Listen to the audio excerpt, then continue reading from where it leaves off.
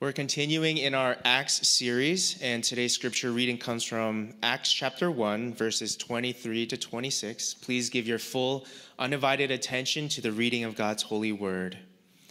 And they were put forward to Joseph, called Barsabbas, who is also called Justus, and Matthias. And they prayed and said, "You, Lord, who know the hearts of all, show which one of these two you have chosen to take the place in the ministry and apostleship from which Judas turned aside to go to his own place." And they cast lots for them, and the lot fell on Matthias, and he was numbered with the 11 apostles. This is the word of God. At this time, let's give our attention to the preaching of God's holy word.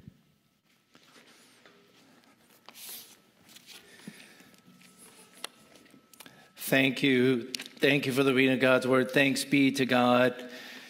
It's good to be back together in the new year, worshiping with you, CCSC. We're going to continue through this Acts series. And I actually had to break this up into two parts because it got a little lengthy. I thought about a lot of practical applications for you and for me. And so this is really part one, okay? On this huge topic of decisions.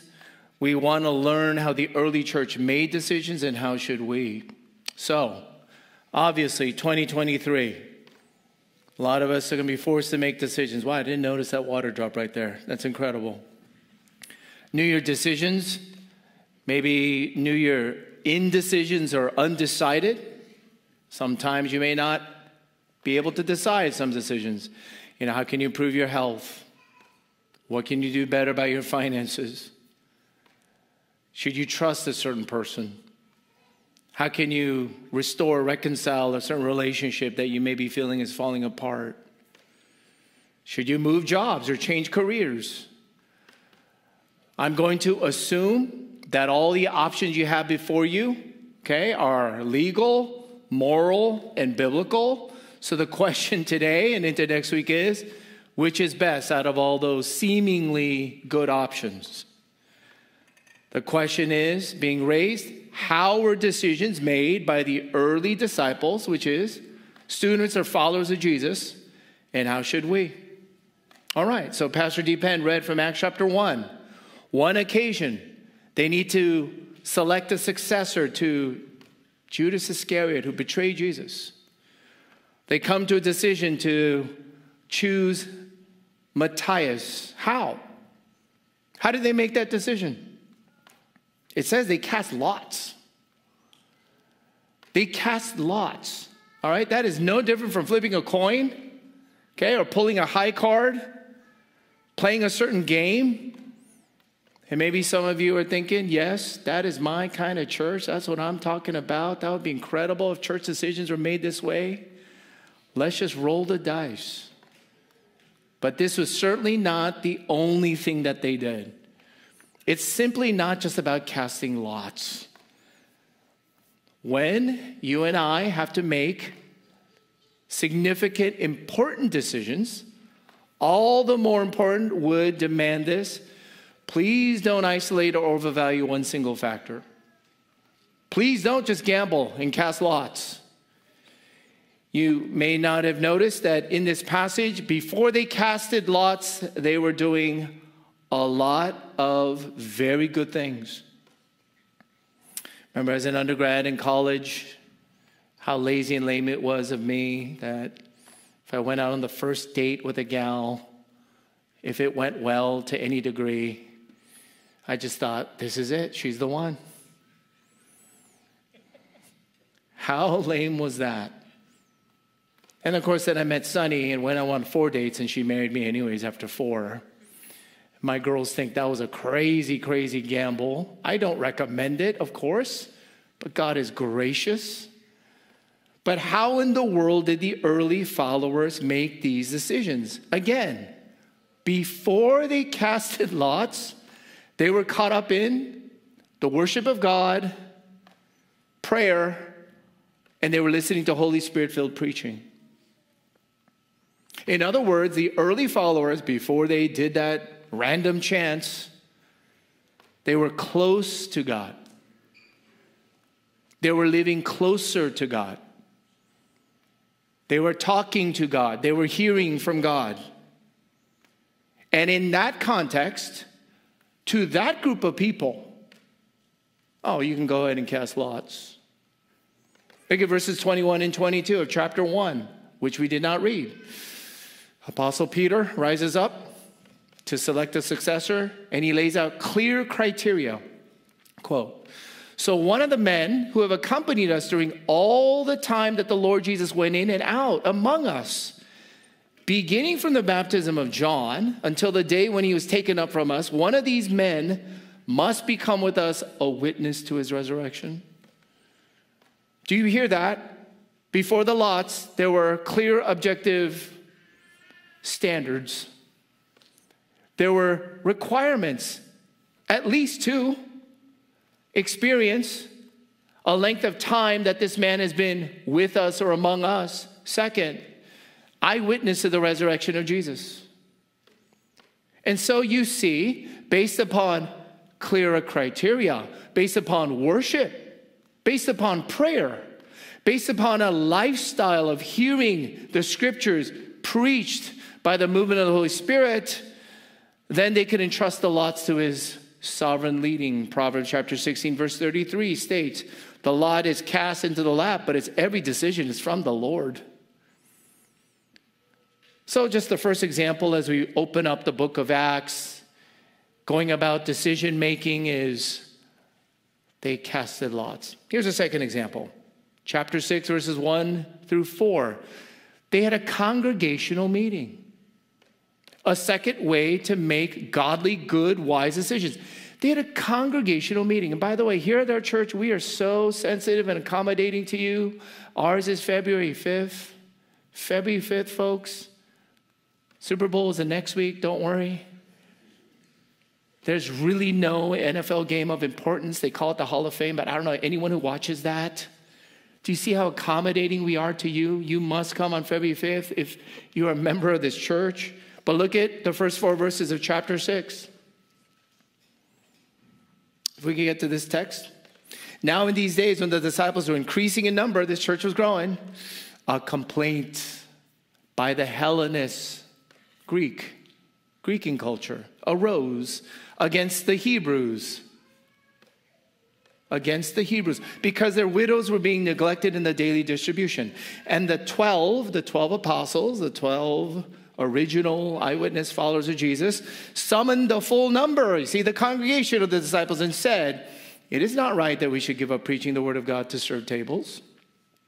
Therefore, brothers, pick out from among you 7 men of good repute, full of the Spirit and of wisdom, whom we will appoint to this duty.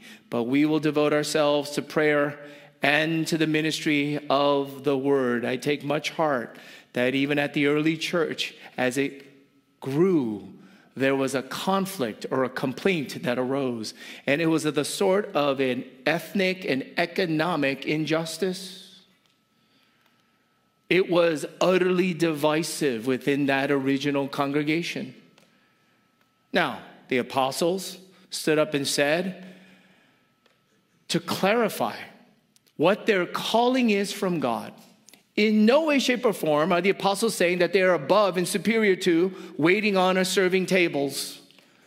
No, Jesus said, "No servant of mine is above my master." Jesus knelt down, as you heard from Pastor Dinko, to wash his disciples' feet. The apostles and leaders are not saying we are better off. We're just better than people who serve. No. But he's just saying, they're saying this. They articulate their calling to commit to it and to protect it for the overall continued health and growth of the church and of themselves. That they are dedicated to the Word of God and to prayer.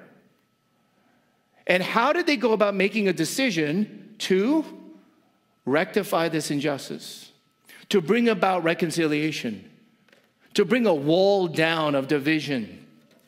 Congregation, let's all meet. You choose among yourselves. You choose men of good reputation, full of the Holy Spirit, and of course, you better select people of wisdom. And then what the original 12 apostles just did was they just came alongside and confirmed it. So in Acts chapter 1, a certain decision was made by casting lots. Acts chapter 6, a certain decision was made in a congregational meeting where people choose among themselves. A third example, quickly, Acts chapter 15. We call it the Jerusalem Council. The Jerusalem Council. Look at verses 2 and 6 of Acts chapter 15. And after Paul and Barnabas had no small dissension and debate with them. Who's them? People who were spreading false teaching. People who were spreading heresy.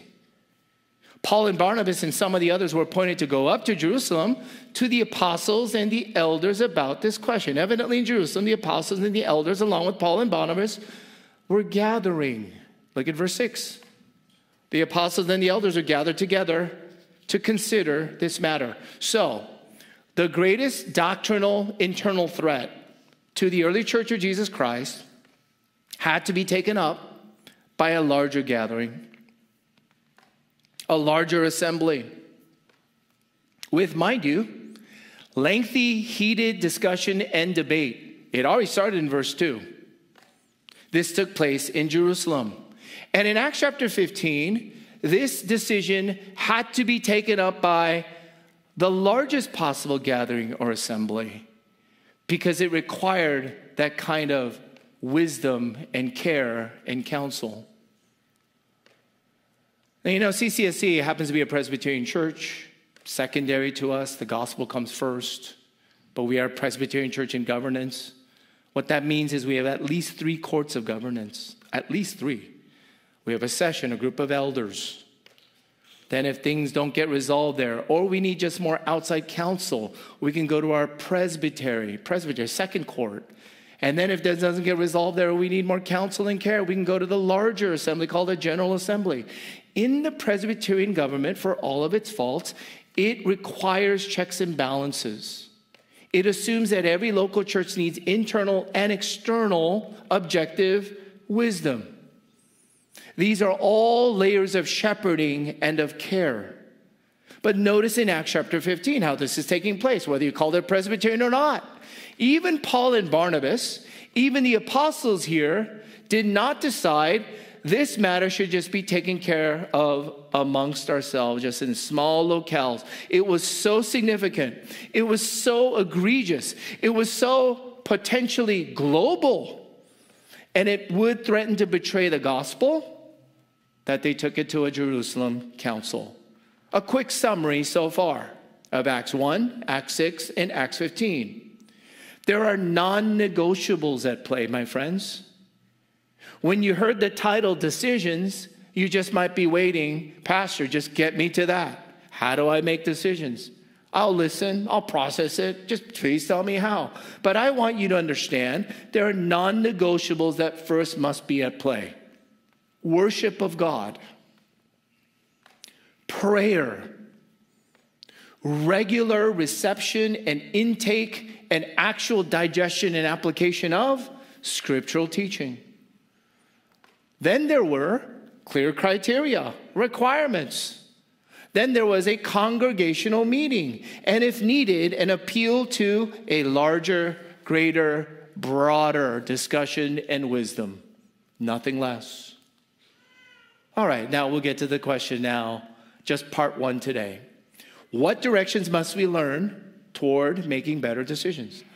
I just got 2 today, 2 more next week, and a lot of practical comfort and encouragement next week, okay? Just 2 today. What directions must we learn toward making better decisions? First. Oh, and it comes first. And it's probably needed more than ever. Okay? Detox. They're all going to start with the D, the 4 directions. I think 2 more next week. There might be more. Don't hold me to that. But 2 at least today. They all start with the D, detox. Brett McCracken, in a book entitled The Wisdom Pyramid of 2021, made these 3 observations. Number 1, we have too much information. Number 2, we receive too much information too quickly. And number 3, the information is too focused on the individual self. All right, 3 observations of our current culture, age, mood, lifestyle. Number 1, too much information. Number 2, too much information too quickly. Number 3, it isolates See, it exalts, it centers, it orients. You know, all the algorithms custom made for who? For you. Me, myself, and I. And just as your physical body reacts and revolts to an unhealthy diet, if you're 25, you don't know this is true. At 45, you will feel it true. Just as your physical body reacts and revolts to a most unhealthy diet, so does your mind, so does your heart, so do your emotions, so does your mood, so does your soul. Neil Postman predicted all the way back in the 1980s. This is just the onslaught and the avalanche of just TV news media. Those symptoms that Neil Postman predicted back then are too obvious now, are they not? In the I generation, Generation Z and beyond. And this is all the result of information sensory overload. They include anxiety, stress, disorientation or fragmentation, impotence, decision and commitment phobia. Decision and commitment phobia. You ever catch that even while you're trying to pick one show on Netflix? Isn't that remarkable? When you have too many options, you can't even choose one of the options because you're thinking about which one might be the best use of my time. And confirmation bias. Does any of this sound familiar? You know, a lot of people want to believe and pretend as if you can live post-truth. A lot of people have said that in the West, we're in a post-Christian era. Oh, that is absolutely true. Culturally speaking, academically speaking, entertainment speaking, post-Christian age. But a lot of people say, oh, I'm past truth. We're post-truth. People want to believe that this actually could be true, but your body always defies it. Your physical body and mind and our psyches, yes, and our feelings and just our inner well-being, if you're not even spiritual, that's fine. But all of it, you cannot defy or live past immutable laws, truths, and realities of our natural world. You cannot. It revolts with an unhealthy diet. So Brett McCracken offers a wisdom pyramid similar to our food pyramid. Remember those little triangular food pyramids? At the bottom is the thing you're supposed to eat the most. At the top, you're supposed to very, very much be very discerning. At the bottom then of the wisdom pyramid, most foundational, most influential, most life or death giving would be what? The Bible. Meaning most of our time should be spent thinking about reading, hearing, listening, digesting, studying, applying the Word of God and the Bible. That's the foundation. That's the bottom of the pyramid. The next layer up, according to McCracken, which I will not disagree with, would be most time should be spent there is the church, the life of the church. Now, what's on top? What's on the top, the apex of that pyramid? Social media and the internet. Yeah, very good dear friends of mine here at the church. They're selling an inversion table. I saw it on Instagram. Anyone want an inversion table? And I remember when I had a bad back, I used to hang on one of these inversion tables upside down. But have you ever hung upside down an inversion table too long? Try it out for 2 hours. Just invert for 2 hours. You are going to feel so sick, so dizzy, disoriented, lost. And my friends, so many of you live like that. You are living upside down. Don't you see it and feel it? How much you need a detox before we even get into the realm of how do I make good decisions? detox. What's foundational? Where do you spend the most time? Now we get to a second D. Develop biblical worldview. Develop a biblical worldview. There is no substitute for this development. We must learn a biblical worldview. In other words, do you know what I mean by a biblical worldview? In that situation, in that crisis, in that stress, to have a biblical worldview means, do you know what God thinks? Do you know how he thinks? Do you know why he thinks what he thinks? Do you have any clue as to how God gets to that conclusion? Do you have his frame of mind? Do you have his world view? Did you know that the mind or the brain of God is offered to you? That it can be developed? That it can be strengthened and clarified and refined and nuanced and applied? My goodness. A basic question, right? I know you're tired of hearing it. But I want you to understand, this is really make or break for your life. Do you read and learn and study the Bible regularly, intelligently, deeply, contextually, and practically? If not, you are living out the worldview you presently know. Develop a biblical worldview. Not only from current culture, current academies, current vibes and moods, our worldviews developed, but I can't get past this too quick. Most of it's from your family of origin. It's from your family of origin. Some of you grew up in families. You have no clue how your parents made decisions. See, a lot of us in Asian American circles, everything's suppressed. It's all hush-hush. It's behind closed doors. All you heard was some yelling.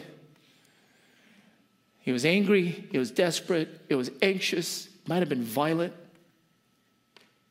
And all you saw and all you breathe and feel is dysfunction. If that's your family of origin, how do you think you will go about making decisions today? A lot of incoherence, feeling lost, nausea, anxiety, desperation, fear. Some of you grew up with the American dream on steroids. If you just work hard at it, you will succeed. You must. We traveled all the way over here so that you would succeed and have a better life than we do. Understandable, yes. But if you are living out the American dream, maybe not dysfunction. This is why Asian Americans have reports of the highest neuroses, highest levels of unhappiness, highest levels of despair and addictions. Did you know that? Maybe the American dream isn't all that we dreamed it to be. You must develop a biblical worldview. You must develop a biblical worldview. For all other worldviews and dreams and drives and habits and origins and formations and philosophies end up dead. They end up self-destructive. You can mark it because God's mind tells me so. Develop a biblical worldview. Now, in a biblical worldview, there are two realities, two activities, if you say. Number one, you and I get to freely choose. We freely do decide. Therefore, you're held completely responsible. That's number one. One activity. You and I freely choose. Second, from the greatest monumental, turning point events of your life to the seemingly most Like insignificant, mundane, random thing that ever happened to your life. Like this little minor detail. Did you know that the Bible reveals God determines all that? First activity, you and I freely choose. Second activity, God determines all of it. Everything is free. Everything is fixed. Do you have that worldview? Everything is free and everything is fixed. Fixed and free. How do we know this? Acts chapter 2, the first great Christian sermon. Chapter 2, verses 23 and 24. Speaking of Jesus and what happened at the cross. This Jesus, delivered according to the definite plan and foreknowledge of God. God knew it happened. God allowed it to happen. God does not rejoice in it happening, but this is determined by God, allowed by God. Then he turns around and says, you crucified and killed by the hands of lawless men. You're free. You are held accountable. You're going to be called to judgment. You will be called to judgment for how you crucified and killed the Son of God. You crucified and killed by the hands of lawless men. Verse 24, God raised him up, loosing the pangs of death because it was not possible for him to be held by it. Listen, what does it say here? Everything is free. Everything is fixed. And both are held to be true in this document called the Westminster Confession of Faith. We read certain catechisms, and some of you just kind of bored and you kind of fall asleep through that. But can I suggest it this way? Do you know that the Westminster Confession of Faith and these confessions and these documents are still the finest like Wikipedias around? Do you have trouble like me? Do you really want to read the entire Bible by yourself and figure everything else on your own? The Westminster Confession of Faith gives you these topics and headings, and then it just spells out, gathering all the biblical data and evidence that they could. And I would say, maybe one of the most finest, sophisticated, clearest fashions human beings have come up with to this day. A biblical worldview. See, because here's what fatalism says. Some of you actually have a fatalistic worldview. It says, no matter what you do, it doesn't matter. It's fixed. Everything is fate. Some of you believe in live out self-determination. You make and master your own destiny.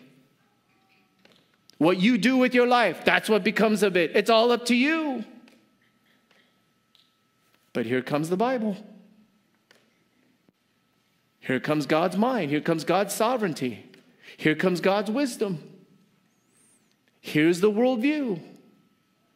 The Bible never makes you passive, lazy, unthinking, uncaring, undisciplined, indifferent, as a fatalist would. At the same time, the Bible always warns you from absolute autonomy, total self-determination, because it says stuff like, if you're prideful, pride always goes before a fall. Do you know that? Did you know that it says not sometimes, maybe it's like half the time, maybe most of the time? Go look it up. Did you know that if you're a prideful person, always you're headed for doom? Did you know that if you're a prideful person, you're always going to face cataclysmic disaster? Because the beginning of biblical wisdom is to not trust yourself entirely.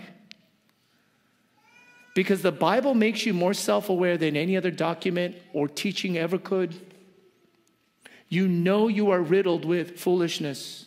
You know you are riddled with pride. You know you are riddled with confirmation bias. You know you are short-sighted. You know you're sinful. And therefore, here comes along a biblical worldview, which frees you from fatalism and self-determination. So please, my dear friends, I don't know how else to put it for CCSC as we go into 2023. I do frankly shudder to think about how many of you actually have ever developed the mind of God. It's going to take some detox. You must detox. Less and less at the top of that pyramid, my friends. You'll be fine.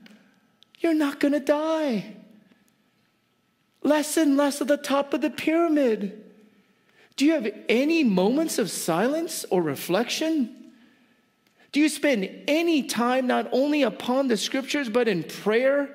Because in Acts chapter 1, it says, oh Lord, we pray so that we could discern and figure out what you want, whom you've already chosen. Detox. And second, develop. Develop. Read, listen to, seek, study. Learn the Bible regularly, intelligently, practically. One example before we close. You know how practical a biblical worldview is? I'll just give you one example here. If your motif in life is to make as much money as you can, and you add to that as easily and quickly as you can, that's your drive in life. Make as much money as I can. Oh, you could say it's for security. You could say it's for your kids. But you know what the Bible says about that in 1 Timothy chapter 6, verses 9 and 10? If your drive in life is to make as much money as you can, as quickly and easy as you can, it says you're driven by greed. You're never driven by God. And then he says there's temptation there. Then he says it's senseless there. Then he says it's harmful there. Then he says it's destructive there. At least 4 words from the ESV in 2 verses where Apostle Paul just goes off on the love of money or greed as being a poison that will bring down the entirety of your life. Did you not know that even Jesus Christ turned around one day and says, well, let's say you do get it. Let's say you succeed. I want as much money as I can, as quickly as I can. Let's say you get it. And then Jesus declares for the whole world to hear, what good is it to gain the whole world and then lose your soul? You are without God. So Romans chapter 12, verses 1 and 2. I appeal to you, therefore, brothers, by the mercies of God, to present your bodies as a living sacrifice, holy and acceptable to God, which is your spiritual worship. Do not be conformed to this world. Do not be conformed to this world. Not Orange County, not Los Angeles, not your PTA, not your club, not your kids. Do not be conformed to this world, but be transformed by the renewal of your mind, that by testing you may discern what is the will of God, what is good and acceptable and perfect. My friends, you do not know better than God. You will never govern and make decisions better than God. The only way your mind will be transformed and not warped and corrupted by everything and everyone around you, it's happening all the time, is by the renewing of your mind through the Word of God and by His Holy Spirit. It takes a lot of discipline and time. That's why retreats are really good with the theme of renewal, but it takes a lot of discipline and time. Well, my friends, next week, can't wait to follow with 2 more D's, more directions, and then more comforts and confidence for decision making. But as we close here, I want you to know this. Of course, I want you to know this at CCSC. Jesus never, ever, ever, ever made one bad decision. He never made one desperate, foolish, fearful, hurried decision. So that he lived, so that he could live, he could die, and he could rise again for every one of yours, especially your worst decisions. The gospel is, God is not in the business of you making better decisions. The good news is Jesus loved and died for you to make you into someone like him. The gospel is Jesus never made a bad decision. So you can be beloved while you make bad ones. You can be forgiven after you failed in some. You can be healed after you wreak all kinds of havoc and hurt. Because God will always get it right. He always has, and he always will. God will get it right. As long as you decide, detox, develop. At least start with those two. Let's pray. Father in heaven, we thank you for the riches, the power, the wisdom, and the practicality of your word. Oh, I pray that it would do its supernatural work. Cleanse us. Lord, please discipline your people away from all the voices and truths and information, and drive us, oh Lord, to you, to see a beauty, to see such marvels, and to see such directions there that you want us to have. Oh, hear us, we pray. Hear us, we pray. Can I just give you a couple seconds, your moments? Pray with me. Pray with me. Lord, cleanse me. I will go through some detox this year. Please, Lord, help me. Detox my mind, my heart, and drive me now into the riches, the intelligence, the wisdom, the practical helps of your word by your Spirit. Pray with me, and then we'll sing a song.